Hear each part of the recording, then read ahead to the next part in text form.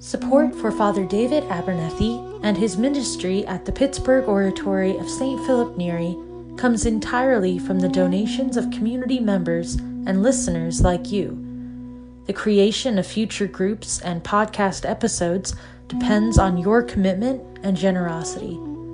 We humbly ask that you consider a monthly gift of $10 to the Pittsburgh Oratory in support of Father David and his work. To make this or any gift, please visit www.thepittsburghoratory.org, click the donate button, and write Father David in the notes section. You can also make a recurring or one-time donation directly through Podbean. Your commitment and ministry-sustaining support are greatly appreciated. God bless you and enjoy the podcast.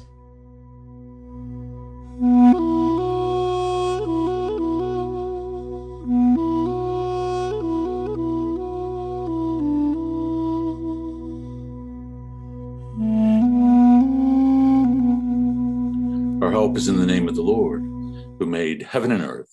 Okay, welcome back, everybody, to our study of the Ladder of Divine Ascent by St. John Climacus. Hey, Rod. Hi. Hello. Hello. I will. Let me mute everybody. That sounded like interference almost, didn't it? That's sort of peculiar. Okay, so we're picking up with our reading of the Ladder of Divine Ascent. And if you remember, the first three steps of the ladder have to do with the break of the world. And we're coming to the end of the first step on renunciation. And then we'll be moving into detachment. And where we pick up this evening, John is talking about the beginning of the spiritual life for us and how we are to enter into it with a kind of zeal and fervor, that the beginning sort of points us to what things will look like at the end. To have a strong beginning is essential in his mind, that we would enter into the spiritual life not half-heartedly or with half measures, but to enter into it fully, reflective of what we've been given in Christ. So our response should be complete and full as well. And so tonight we're picking up with number 24 on page 59 of the text, if you're following along. He begins by writing, "Offer to Christ the labors of your youth, and in your old age, you will rejoice in the wealth of dispassion. What is gathered in youth nourishes and comforts those who have grown feeble in old age. In our youth, let us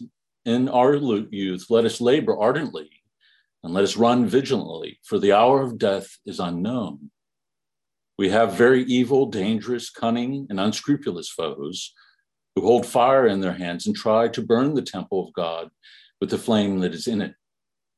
These foes are strong. They never sleep. They are incorporeal and invisible. Let no one, when he is young, listen to the enemies, the demons, when they say to him, 'Do not wear out your flesh, lest you make it sick and weak.' For you will scarcely find anyone, especially in the present generation, who is determined to mortify his flesh, although he might deprive himself of many pleasant dishes. The aim of this demon is to make our very entrance into the stadium lax and negligent, and then make the end correspond to the beginning." And so a few paragraphs back, he had emphasized that no one likes to go up against a plucky fighter, that we should enter into the arena, as it were, fully engaged in the spiritual battle and fearless, knowing what God has given us and the protection that we have both through his grace, but our guardian angels, the angels as a whole, and the intercession of the saints.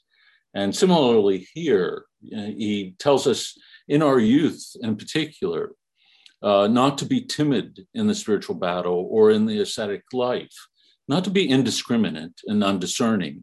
Certainly we would follow the counsel of a spiritual director and elder in terms of our embrace of the ascetical practices, so that we don't fall into what we saw in the Evergetinos on Monday, the dangers of extremes in the ascetical life that can likewise lead to delusion and lead to great falls for us. And so we are to be measured in our practice, but not timid and not half-hearted in our embrace of them.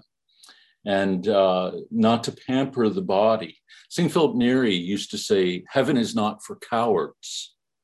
And I think he had the same thing in mind, a realization that the spiritual life is not something that is easy and that is going to require all of us, in the sense that we invest ourselves completely and that we are willing to mortify ourselves on multiple levels in order that we might overcome the passions, the bodily desires that often will guide us into sin, as well as mortifying those passions that are more spiritual. The first is as necessary as the second, that we mortify the flesh in order to overcome the more physical, sensible passions, if you will, in order that we might then gain strength of will and to struggle with the things that are far more difficult, which is mortifying the intellect, reason, humbling ourselves before God. And so all of this, he says, that brings about in old age the one great goal, which is dispassion. And often it's been described as a passionless passion, this desire for God that is not distorted by the bodily passions or those that have been affected by sin, that our desire has been purified, that we long for God in an unmeasured way, and but also in a way that is not alloyed with anything within this world that would diminish it. And so we're to be strong so as to end strong, and which I think is a pretty important principle. Again, if we enter into the spiritual battle in a lukewarm fashion, especially in our youth, and if we pamper our bodies and fail to mortify ourselves, it's unlikely as we age and become more and more set in our ways, and as certain passions have a greater grip on us, that we are going to be able to engage in the mortification that we could as a youth. That the capacity to fast or to keep vigils, certainly when one is younger, one might have a greater ability to do that than when one is older. And so not to waste our youth in the sense of failing to exercise ourselves in the spiritual life. And, it's sort of interesting, as an athlete, a person can move away even from the sport for a period of time. If you're an athlete in your youth, even say if you stepped away from athletic training for a period of time, it's much easier to step back into it. That the body responds in a different way, that you know what the training consists of and what discipline is necessary. Whereas if you've never been engaged in sports at all and never sort of developed this, part of yourself, then it becomes certainly much more difficult when you're older. If you've never exercised and never utilized your muscles very much, certainly it becomes harder as one gets older. And so in the spiritual battle, we want our zeal for God and our desire for him to lead us on.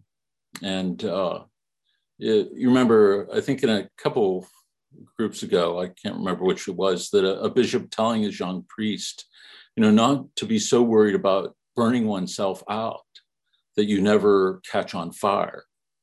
And that is all often the voice of prudence that veils itself, or maybe I should say it this way, it's the voice of courage that veils lack of courage, that it veils itself as prudence, that we never enter into the spiritual battle fully. And we use prudence to tell ourselves, you don't want to make yourself too weak. You don't want to make yourself sick by fasting and engaging in these practices. And so we avoid stretching ourselves in that regard, and so never know the fruit of it. And I think the place where we see this the most in the West is in regards to fasting, that we have food in such abundance. And often when people come from abroad, from other countries, they often go into a kind of shock when they walk into an American grocery store by the sheer abundance of food that is on the shelves, and or by the portions that are given at meals that are typically inhuman in terms of, we force ourselves and to do it, but nonetheless, we go to extremes in that regard, and they've gotten bigger and bigger over the course of years. And we have, a whole medical community that tells us, well, you should really eat multiple times a day. So not such big meals, but eat like 6 times a day, small meals. And so people are basically grazing all day long. And so their body is involved in the digestion of food on a sort of constant level. And so there's no fasting that's ever taking place. And with the relaxation of, certainly the fasting disciplines in the Latin Rite Church, often people are completely ignorant in terms of the ways and the practices of fasting, simply not out of, fault on their own, but they've never been exposed to it, never been taught anything about it. And because the church only requires fasting on Ash Wednesday and Good Friday, and they make that fast 2 small meals and 1 regular meal, it's really not changing people's practice at all from really the day-to-day life, let alone allowing a practice to become regular and a regular part of the spiritual life in order to be able to see the fruit of it, in particular, the struggle with the passions. So all in all, I think listening to what John is saying here is that part of our entering into the spiritual battle with courage is not just with the mind, but really investing our whole self in the struggle. The way that we worship, the way that we pray, the ascetical practices that we embrace, again, from fasting to vigils, sleeping on the floor, whatever it might mean in terms of, disciplining the body, disciplining the amount that we sleep, to regain this for ourselves as an essential part of this spiritual life. And because otherwise, when we try to embrace it and we try to take up, say, we just came out of Lent, I think for most Western Christians, it can be a rather deflating 40 days, because inevitably after the first week, those disciplines fall away. I've already busted my commitment I've already broken my commitment for Lent. And it's part of the reason for that is because we are untrained in the disciplines from the beginning. We have not been trained in our youth. And I remember the group laughing here when I read a little something from St. John Chrysostom that said that children should be exposed to the practice of vigils, that you would get them up, that the parents would get up in the middle of the night to pray and to have that as a regular practice of their spiritual life. But they would do this with the children. The children might get up and say a prayer and go right back to bed. But very early in their life, that they would be exposed to this spiritual practice that throughout the course of their life would deepen and grow, and they would see the fruit of it. But I think if one is not exposed at an early age to that, once you're sort of immersed in the culture, that's going to be the formative force in your life, not the ascetical tradition of the church. Ren. This is why we should never resent those who enter the vineyard at the 9th hour, so to speak. There are so many great things to be gained by spending one's youth and whole life laboring for Christ. That's right, that there's a joy and freedom that comes through not only obedience, as we talked about in the Evergetinos, that there's a kind of freedom and joy that we experience through our being obedience to the commandments, because it draws us into a deeper intimacy with God. But such is true in the ascetical life, that we often look at it as negative, this kind of brutalizing of the body or hatred of the body, whereas the disciplining of the body in this way actually brings spiritual fruit that brings a kind of peace of mind and heart and joy. And I've mentioned before in the past a book by Adalbert de Vogüé, a Benedictine who's since passed away, called To Love Fasting. And it was with him that I first was exposed to this understanding of it, that to look at spiritual disciplines, not as we typically think of disciplines, as harsh, as punishing, as making our life miserable, but rather as something that produces this fruit of joy, that we know the joy of the deepening of prayer that takes place through the ascetical life and the deepening of intimacies. So Climacus will say it very clearly. If one has been practicing the ascetical life for 20 years and does not experience this joy of the kingdom, then on some level they're to be pitied, because they've been engaging in the discipline, lacking something, a kind of clarity about what the end of their ascetical practices is to be. And if it is focused upon the self, for example, it's never going to bring one joy, because one might have this view of oneself as being disciplined or being, a practicing Christian. But if it's not focused upon God and seeking intimacy with God, then it's not going to bear fruit for us. Robin Greco. Does St. John have any of these spiritual actions for those who are not well in body, or does he not get into that? Thank you. Yes, he's certainly going to talk about many different things, and he already did in some measure when he directed his attention. I think we looked at this last week, when he directed his attention for a moment at those who aren't living the monastic life.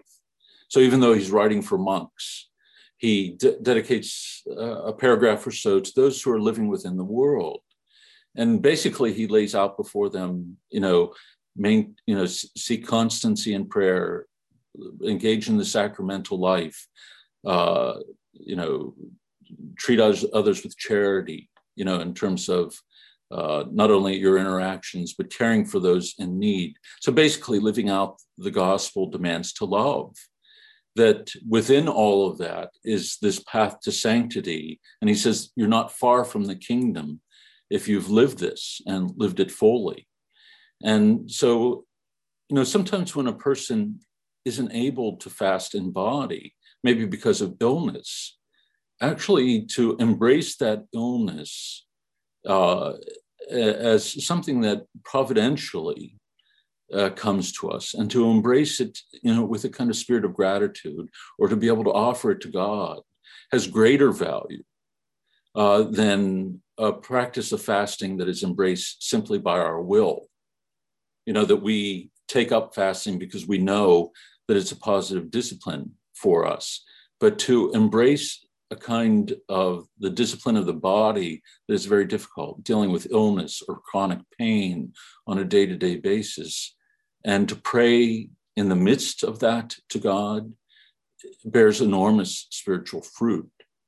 And so one should not be concerned if one isn't able to fast rigorously, because it's certainly not the only spiritual discipline.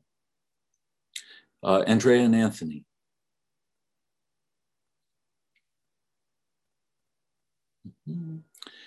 I've always been troubled by devotions to saints that self-mutilate, and that is exalted as proof of their holiness, right? Example, St. Rose of Lima, a saint from my birth city. What you said about having the right balance between disciplining the body and torturing the body struck a chord with me. What are we to make of these saints? That their zeal lacked measure. And it's interesting, when you read the life of, say, St. John Vianney, the patron of parish priest, was extremely disciplined in his life. In his fasting, I think there's a period of like 6 years where he ate one potato a day. And so he'd boil the potatoes at the beginning of the week. So you can imagine what that last potato at the end of the week looked like and tasted like. But he acknowledged openly, in his old age, that he was excessive in his youth and his disciplines.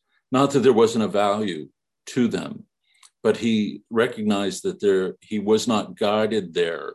And I think part of it was that he was on his own as well, that he was in this little town by himself serving as parish priest, had great zeal for the Lord and great discipline in his life of prayer, and also was afflicted in his battle with the evil one too, very much like Padre Pio in that regard too. But he freely acknowledged that, yes, that he should have been more restrained because the effects on his body in his old age took their toll.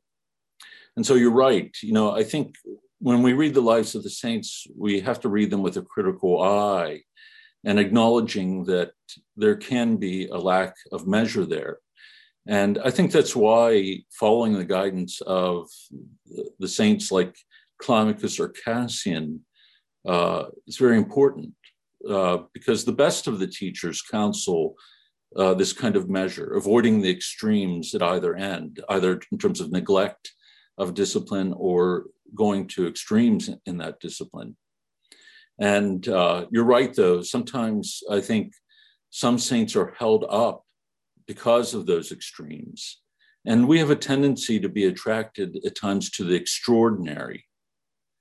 And, Jesus, warns us about this in the gospel, people looking for signs, that there is this tendency that we have as human beings. We want to be engaged or wowed by power. And so a kind of spiritual power, somebody who has this capacity to discipline themselves in these extraordinary ways, speaks to the imagination, I think, for those who have a religious identity.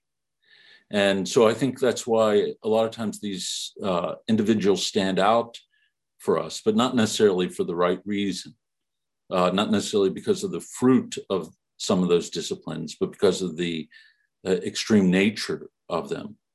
And so we don't want to look to that alone for our spiritual guide.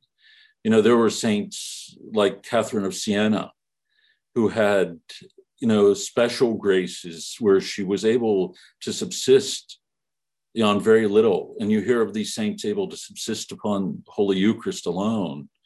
But it's, what we are to imitate there is the depth of faith and the love of God, not the specific practice. If people were to say, well, I'm only going to consume the Holy Eucharist, that will be my food, you'd have a lot of sick and dying people out there.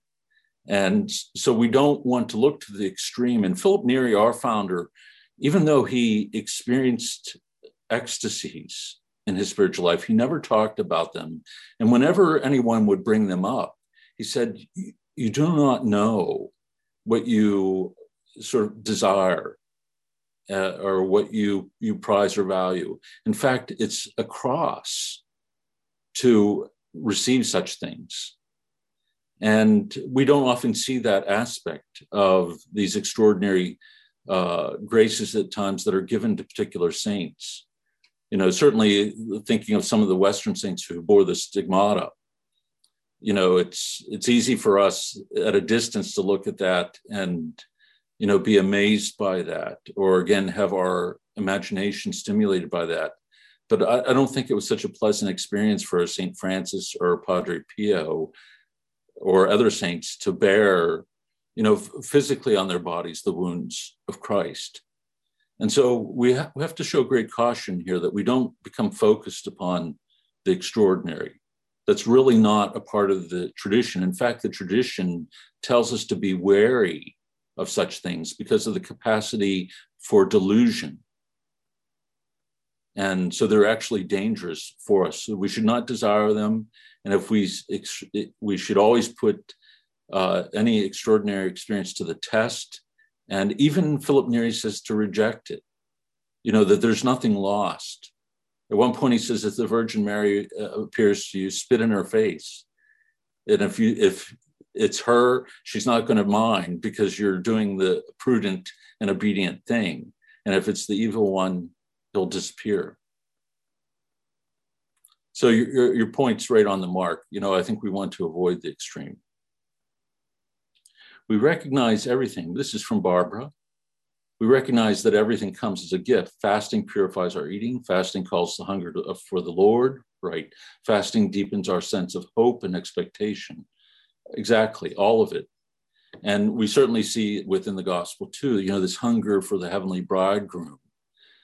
He who is the bread of life. This is what our fasting is to create within us, a longing for the Lord. And so if we are fasting only to discipline the body or to lose a few pounds, it's not going to bear great fruit for us. Sam Rodriguez. Father, you made the distinction between mortifying the bodily passions and the spiritual passions. St. John of the Cross represents that division as a progression.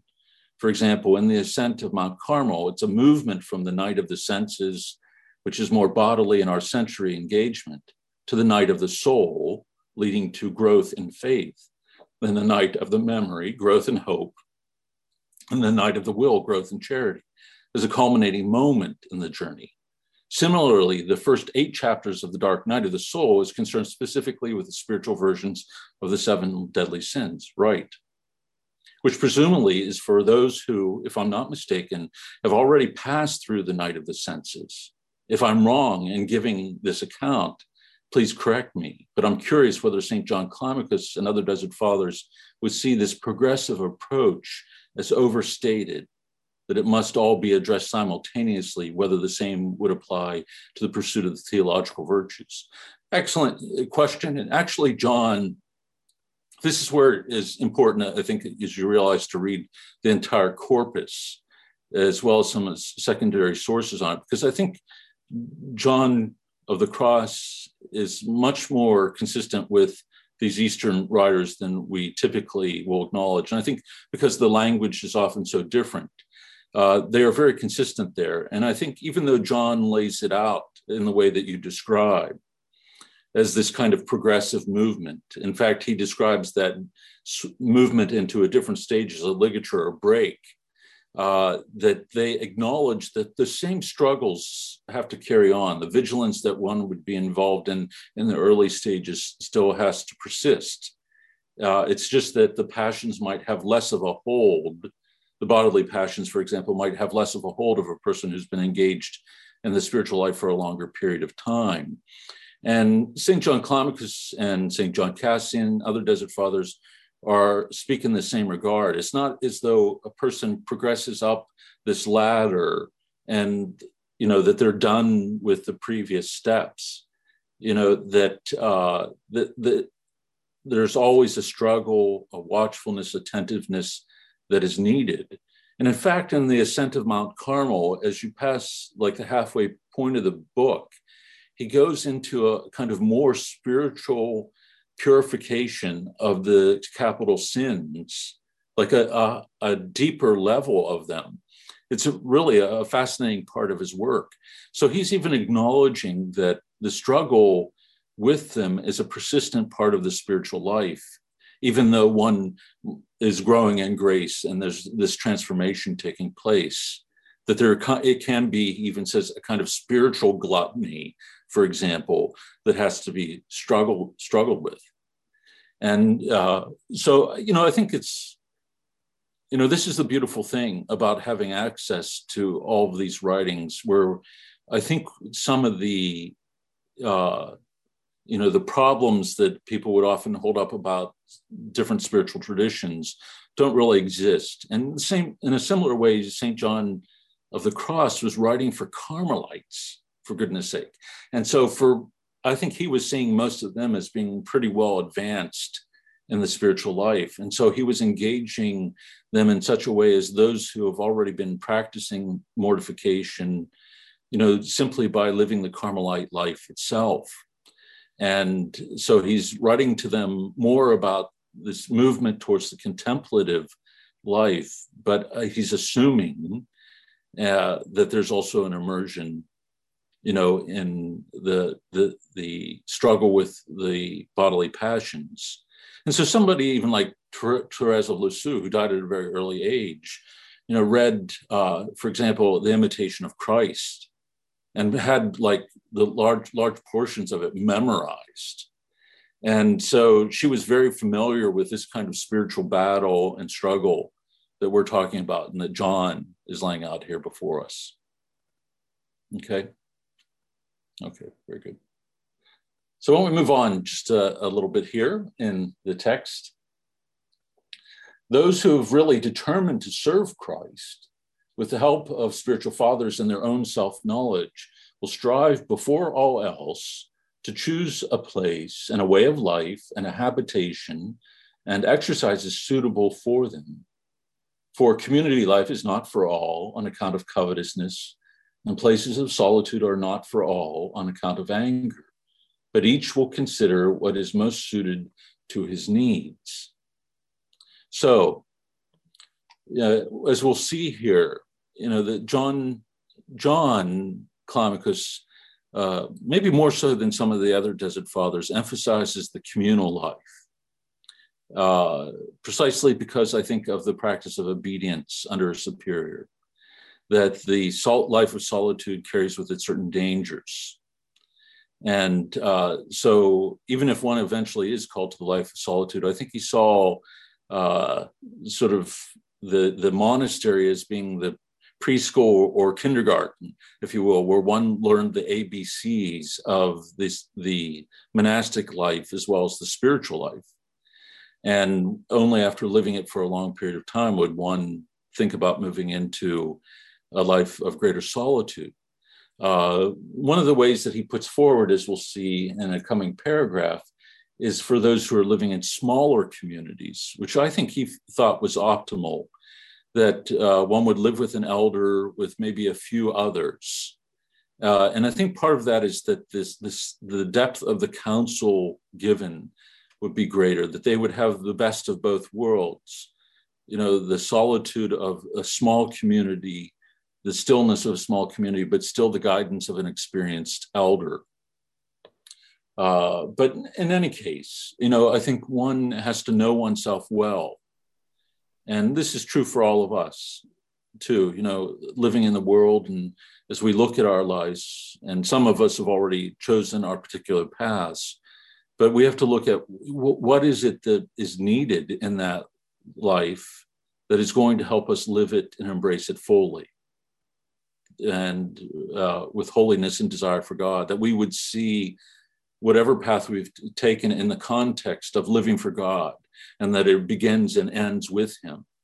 So a married couple, for example, I think would look at their life in a very similar way, or saying, what are the particular challenges here? What are we to be for each other?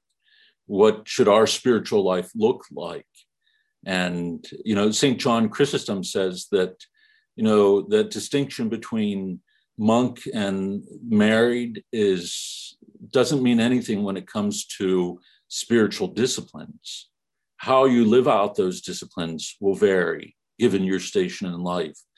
But nonetheless, all these disciplines that help us struggle with the passions, develop a kind of constancy in prayer, all of these things are needed in whatever state that we live in, because we all have been baptized into Christ, and we're all called to this life of holiness. And we're all called to die to sin and to live for God alone. And so whether living in the world or living in a monastery, we are to be listening to, say, what John says or any of the other fathers, and thinking about, well, okay, how does this apply to my life? And I mentioned before, John Chrysostom's talking about vigils and with children, and everybody invariably rolls their eyes and smiles when I say that that's like the stupidest thing in the world. But parents could get kids up, if there's an eclipse at night or some special event or a movie, people can stay up for all different kinds of things. And, so I think if we're looking at our life is focused upon Christ and pursuing the life of holiness and struggling with the passions, what is going to have greatest value for us? What is the context through which we are going to look at our life and the spiritual disciplines that we bring to it? And we have to have, I think, a clarity. This It seems like a small, maybe insignificant paragraph. But I think in our day and age, we have to have an even greater clarity about this, because the world around us is so powerful in regards to its influence, more powerful than ever in terms of what we're exposed to, even our senses. We've talked before about being in this constant state of receptivity as human beings. We're constantly exposed to the world around us, and we're receiving all of this input from what we are exposed to. And what do we do with that? And how do we evaluate that? And how do we evaluate it in terms of our relationship with God or our living out of the gospel? Do we simply immerse ourselves in the culture around us, or do we examine it? Are we discriminating in such a way that we are able to see those things that would bear fruit for us spiritually, or those things that would tear us down, that would expose ourselves to sin? And I think in our day, we have to be radically honest about that, that we shine a light on maybe even things that we've participated in for decades in our life. And this is a hard thing, because even, I've been in the oratory now, this is my 35th year. And, I was formed in the culture. I went to the University of Pittsburgh and lived, the typical college guy life, but, have been surrounded by the university culture, but just the culture as a whole. And even with seminary, there wasn't this immersion in the ascetic life, or a consistent teaching about the ascetic life. It was only after, passing through the novitiate, passing through seminary, and facing the reality of life as a priest, and then providentially being given the ascetical text, that I began to see, oh my goodness, I could have used this 15 years ago back then, or I could have used these writings, from, when I was a young man, and then picking them up in my 20s, and then seeing this is essential for living out that life. And, God, you remember John Climacus saying that he, in the beginning of the spiritual life with novices, he only allows them to see so much about the spiritual life. And on some level, he provides the grace to make it easier for them to be consistent in their practice of the ascetical life. It's only later that he allows them to see just how embattled we are. He said, otherwise, nobody would renounce the world, nobody would renounce anything. And so, in a way, Jeremiah was right. You duped me, oh God, and I allowed myself to be duped, because as we enter into the spiritual life, God reveals more to us, about that spiritual battle. But, I felt, I think as so many people feel when they come to college, wholly unprepared. Like high school doesn't prepare you for college, and seminary doesn't prepare you for the priesthood. And certainly CCD doesn't prepare you for anything, in terms of living out the Catholic life. I think pretty much everybody's in agreement about that these days. So where do we begin? And, I think it's, as adults, we have to embrace it. Parents have to learn the spiritual tradition and gradually bring it into their family, that these become essential elements, not only the cultural aspects of the faith life, but I think it has to be the practice of living the faith life that is incorporated as something that shapes the identity. That we're more than willing to embrace the things that come from our particular cultures surrounding, the holy seasons and things such as that, but we're less willing to embrace the disciplines of the faith. And we want those to be essential for us as well. Robin Greco, do you think that's why we don't really have many saints today? Well, this is a tricky question. I think this is why we do not have many elders today, yes. And, we see some saints even in John Climacus's time, and as we look through history, it's often lamented the lack of elders, those who are living this fully. And even John says here, in our generation, we find very few that are really willing to mortify the flesh in the way that they should. I think we live in a day and age where that is sorely lacking. But we've talked a little bit before about God making up for a void that can exist within the life of the church. And certainly as a priest, I've seen many saintly figures. They're hidden from the world and they don't gain the attention that, those who fall away from the faith gain. And they're often living the faith life in a very deep way, immersed in the sacramental life of prayer, engaging in the ascetical life, or dealing with very heavy crosses, chronic illnesses, chronic pain, and living it heroically or serving others heroically. We know of Mother Teresa of Calcutta, but there are many Mother Teresas of Calcutta who do the same work as she does. In India, too, there's a Catholic gentleman who grew up in India and Goa and had come here to study at the University of Pittsburgh. And he was very clear about that she's not certainly the only one who cared for people in the way, who care for people in a way that she did. And so I think God is always at work in his providence. And St. Paul says, where sin abounds, grace abounds all the more. And so, our confidence should be in him. And I think in what he's doing, and as dark as things might become, it's often out of this darkness that great saints emerge. And we saw this in Philip Neri's time, Counter-Reformation, this flowering of sanctity that took place. Teresa of Avila was from his time, Ignatius of Loyola, Camillus de Lellis, the Borromeos, that you have all these great saints emerge at the same time, but out of a similar cultural reality, corruption within the life of the church, distortions on so many different levels. So, I think we're called to place our hope in the grace of God, especially at times like this, that he's not going to abandon us. I think he's given us so much. I think Ambrose brought this up in the Evergetinos group on Monday, that, we have the teachings of the church throughout the centuries, the councils, the scriptures, access to the writings of the fathers as never before. And so there's so much that God has given us that, that helps, that is available and that can nourish us, and we have to take hold of it. Ambrose Little writes, it takes time for canonizations to happen, usually. There are very many processes in progress. The Vatican office that handles this has more than it can handle, and quite regular canonizations of folks, even in the last 60 years. And that's just the recognized ones. Absolutely, that's true.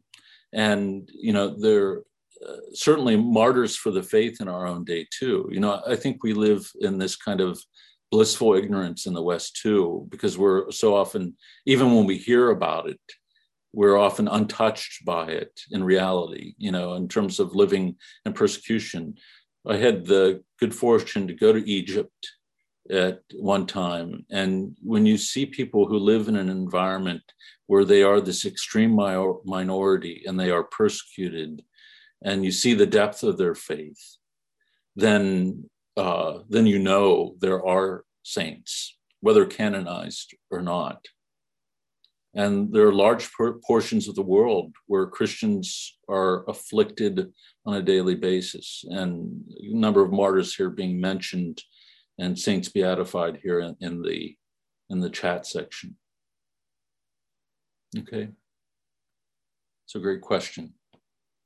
All right, number 26.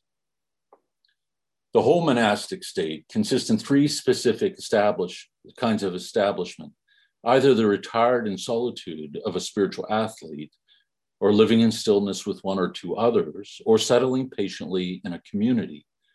Turn not to the right hand nor to the left, but follow the King's highway. Of the three ways of life mentioned above, the second is suitable for many people. For it is said, woe to him who is alone when he falls into despondency or lethargy or laziness or despair, and has no one among men to lift him up. For where two or three are gathered in my name, there I am in the midst. said the Lord. So, what he's saying here is that, there are these three states. And there's something about this middle state that is very powerful, because you do have that counsel that's given. You have the support of others, but there isn't what you see in communal life, which is a kind of covetousness he talks about. The communities require a lot more to function and to exist on a day-to-day basis. And so there can exist in this community, people, seeking for themselves what others have, or in one way or another, or pride of place within a community can begin to exist or emerge too. This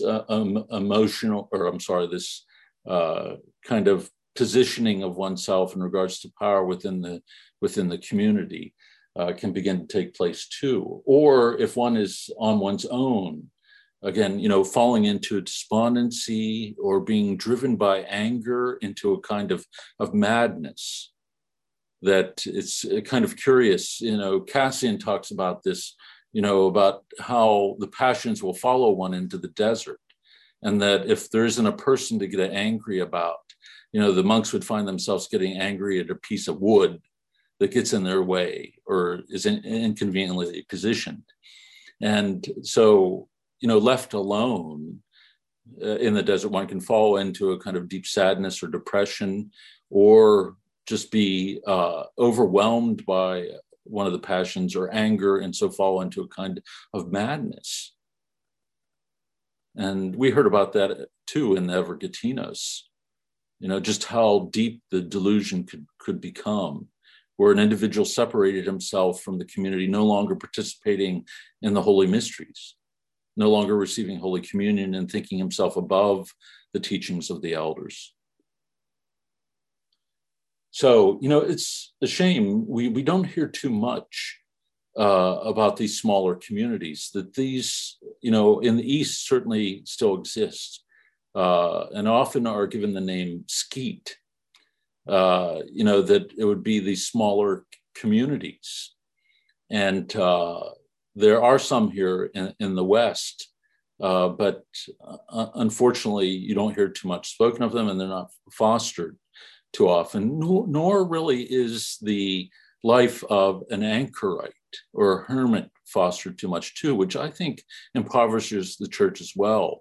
I think the church put back into canon law that, someone can become, living in the world, a layperson can become a consecrated hermit living within the world. They could create a role, and they can be, consecrate themselves, live under obedience to the bishop, and live in a diocese. And so it's holding up this way of life for the church as a possible path to sanctity. And yet I think in the West, we are, wholly unaware of that. And even the religious communities that we've had, I think, have really shrunk down in measure in terms of people being aware of them or being exposed to them any longer. There was a time when I think people were exposed to a lot of religious in their parishes, or were a neighboring monastery, where they would come into contact with monks or nuns. Not so much anymore, unfortunately. Pittsburgh was a hub. I mean, we had enormous mother houses that are sadly, for the most part, empty now. And most of the men's religious communities have moved out of the diocese at one point or another. So you're following here what he says in 26 and why he values that king's highway, as he calls it. All right. One final thought. So who is a faithful and wise monk? He who has kept his fervor unabated, and to the end of his life has not ceased daily to add fire to fire, fervor to fervor, zeal to zeal. This is the first step. Let him who has mounted it not turn back. So, this is what John often does at the end of every step. He summarizes just with a sentence or two what he had been seeking to capture in the rest of the writing. And so he simplifies the view for us here, that this path is taken in order that fervor might be unabated, that one might be able to maintain this consistency of desire for God throughout the course of one's life, and in fact, add fervor to fervor, fire to fire, zeal to zeal, and finally, love to love. And so ultimately, the renunciation is not simply a turning away from the world, but more importantly, a turning toward God. It's rooted again in desire. And this is one of the things I think that we often don't see in the Desert Fathers. Again, this language of desire that's at the heart of their life. All of this is done, all of these disciplines are embraced for the love of God and to give oneself to him in love. So, any final thoughts or comments here? Andrea and Anthony.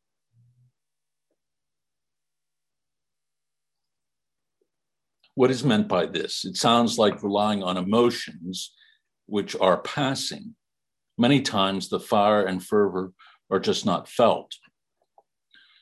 That's true, and I think, again, John is trying to summarize, the focus of choosing this path, what is behind it, while acknowledging, as certainly we will see in his other steps, that it can be fraught with certain difficulties.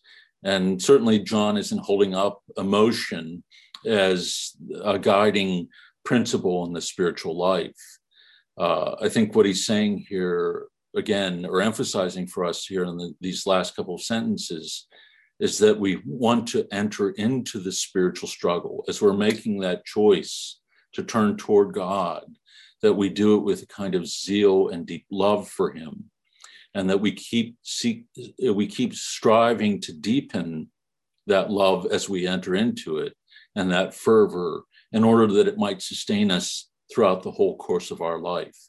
Because I think all of us here know that we can, at times, either through negligence or laziness or hardship, lose that fervor. We could grow lukewarm. And so establishing a zeal for the Lord right from the beginning can help carry us through those difficult moments when there is no consolation for us in the spiritual life. And it is love, not as the feeling or emotion, but this desire for God, our clear sense that our lives are incomplete outside of that relationship, that keeps us moving forward. And so he wants us to establish that with great clarity. Ponder well, what you are about to do in seeking to climb this ladder. So it's sort of like Christ in the gospel saying, count the cost. If you're coming up against an enemy with this bigger army, or you want to make sure that you have all that is necessary to engage the reality before you, or if you're building something, to make sure that you have all that is needed. And similarly here, what is needed most of all is this love and desire for God. And we want to get that flame burning brightly in order to sustain us throughout the difficult spiritual journey. Ren Witter. I don't understand the second to last sentence in paragraph 24, for you will scarcely find anyone who is determined to mortify his flesh, although he might deprive himself of many pleasant dishes. Could you explain this a little more? Yes. How is this form of deprivation not a good example of mortification? Well, I think that there are some who are willing to abstain, say, from certain pleasant dishes, those that are rich, extravagant. And this can be an important thing in the spiritual life, this kind of abstinence from certain foods. And we've heard Cassian talk about this, that they're, in eating rich foods, we weigh ourselves down to the point that it becomes very difficult to pray with any depth. But I think what Climacus is saying here is that there are those who are willing to abstain, but to really fast and mortify oneself in fuller measure and with a regularity, not so much. You know, in the sense of the regular fast that they would have embraced too, which was a daily fast where they would fast for a 24-hour period. They would have that late afternoon meal. They would not eat again and break the fast until the same time the next day. That, you know, there are a few that were willing to embrace this discipline and to have that become a regular practice in order really to mortify themselves in such a sense that their prayer might really become very strong, that hunger, that desire for God would be manifested and seen within their own bodily desire for food, that with that their hunger on a bodily level would be so connected then with this desire for God and what he alone can nourish us upon, that this becomes so deeply rooted that the prayer at the end of the fast, before the end of the fast, becomes its strongest. When we've humbled the mind and the body throughout this period of time, that prayer becomes deeper and deeper throughout the course of the day. And this is a practice, this is an experience and practice that is only, that one only sees the fruit of after many years, perhaps decades of engaging in it. And who is willing to embrace this kind of discipline and wait 10, 20 years to see the full fruit of it within their life. So desire God and so take hold of the wisdom of the elders that they're willing to embrace it. And I think he's saying, you know, there are plenty who are willing to fast in this particular way that requires less of oneself, but there are few perhaps that have this extraordinary hunger and desire for God that they're willing to mortify the flesh on that level. And that's the interesting thing about Adalbert de Vogüé's book, To Love Fasting, because he's saying, you know, he lays out for people how he embraced the regular fast and how even modern monasticism works against the practice of the regular fast. He says every monastery you go into has 3 days, 3 meals a day with multiple selections of food to eat and a refectory that is open that you can go in any time of the day. And he says, you know, what kind of fasting is that going to foster over the course of time? And so he goes back and he embraces, he, you know, reads the father's tradition of practicing the regular fast, but then embraces it over the course of years. And he lays out really beautifully what takes place on a physiological level, but also on a spiritual level, the pitfalls that one can run into, and how the practice even changes and develops over the course of years. And he shows that how one is not weakened by that, even on a physical level. Again, we've been formed in a culture that looks at eating in this particular way, disconnected from the spiritual life.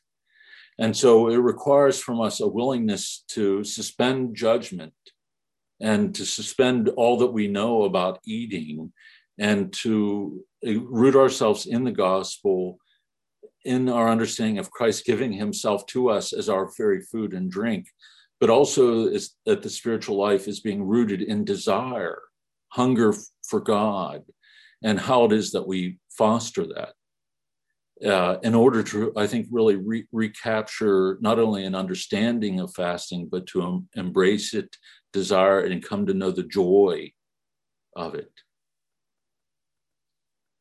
And so it would take generations, I think, of individuals practicing it in order for it to emerge once again within the spiritual and the ascetical life of the church. There is an article on this To Love Fasting written by de Vogüé that I think you can find online. I don't know if that's what somebody posted there. So it sort of summarizes his book. But he did write a whole book that really lays it out beautifully.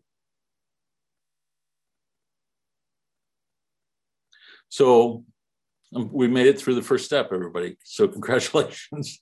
Yay. But you begin to see how beautiful a writer John is and how clear of a thinker he is. He sets up his fundamental principle that he's laying out, whatever virtue or vice that we're seeking to overcome or embrace. He defines it, and then shows us through these various examples how it manifests itself, what it looks like, and then sort of wraps it up for us at the very end.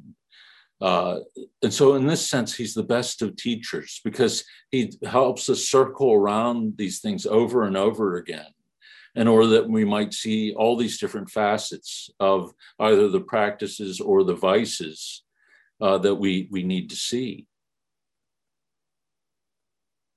So Anthony, final question for the night. Yet food is art. Well, there's always one of you guys in there, you Italians. Okay, food is art. It is true, good and beautiful. There is natural law associated with food. We don't whitewash walls like Puritans do, right? Well, perhaps Carthusians do, which is very true. They do that. But we have and celebrate iconography. Judicious use of God's gifts within mortification is important. Beautiful material art can degenerate into kitsch. Beautiful food can degenerate into sumptuousness. But we love icons and we love food, both made and appreciated judiciously per natural law and spiritual law. Wow, you guys are incredible. You're getting better with every single group. Because I would never have expected to go into it in this way, but you're right, absolutely. And this is why, we have certain penitential seasons and we have feast where we break the fast in order to be able to celebrate and to make use of what is good in order to be able to do that. And so we break the fast in order, on Sunday to celebrate the resurrection, but then certainly for the octave of Easter, we celebrate Easter for 8 days straight. And then we have the Easter season as well, where our disciplines are lightened. Saint Bruno, the founder of the Carthusians that you mentioned here, also said, that we can't keep the bow taut constantly, otherwise we will destroy it. You have to relax the bow from time to time. And so looking at the ascetical life, I think he's saying sort of what you were saying here, that there's a distortion in keeping that bow tight altogether because we lose sight of the beauty of what is around us, that our asceticism shouldn't darken our view of these things that you mentioned. In fact, it should make us appreciate them because what develops is purity of heart and a clarity of vision that allows us to see that which is good, beautiful, and true with a greater clarity. And so if there is a kind of negativity or a hatred of these things, like if fasting brings us to the Puritan position, then I think we have a problem there that needs to be addressed. A great example of this, if you've never seen the movie, is Babette's Feast. The French chef who, flees for her life during the revolution, comes to this a country, I can't remember where she had come to, but she becomes like a handmaid to these two Puritan ladies. And she wins the lottery in France, and she gets all this money. And out of gratitude for their caring for her and taking her in, she asks them for the permission to make them a genuine French meal. And the beauty of the movie is it shows you how the Puritan mindset had distorted their perception of reality and also broke down their relationships, their capacity to see the good in anything, but also in each other. And it's in the course of this 12-course meal that she prepares for them that you see this transformation take place within them. They develop this capacity to engage each other with a kind of lightness, and they reconcile with each other. And so exactly what Anthony describes in his comment takes place in this movie. So if you have the opportunity to watch it, it's one of the few movies I would recommend. And it's just beautifully done. Very Eucharistic, certainly in his theme, but I think the movie captures exactly what Anthony is talking about here. Great way to end it. Thanks for the final comment there, Anthony. Is superb. Okay, folks. So why don't we stop there for tonight? And we'll close as always with our Father. In the name of the Father, and of the Son, and of the Holy Spirit. Amen. Our Father, who art in heaven, hallowed be thy name. Thy kingdom come, thy will be done, on earth as it is in heaven. Give us this day our daily bread, and forgive us our trespasses, as we forgive those who trespass against us. And lead us not into temptation, but deliver us from evil. Amen. Amen. The Lord be with you. And with your And spirit. God bless you, the Father, the Son, and the Holy Spirit. Amen. Amen. Go in peace. Amen.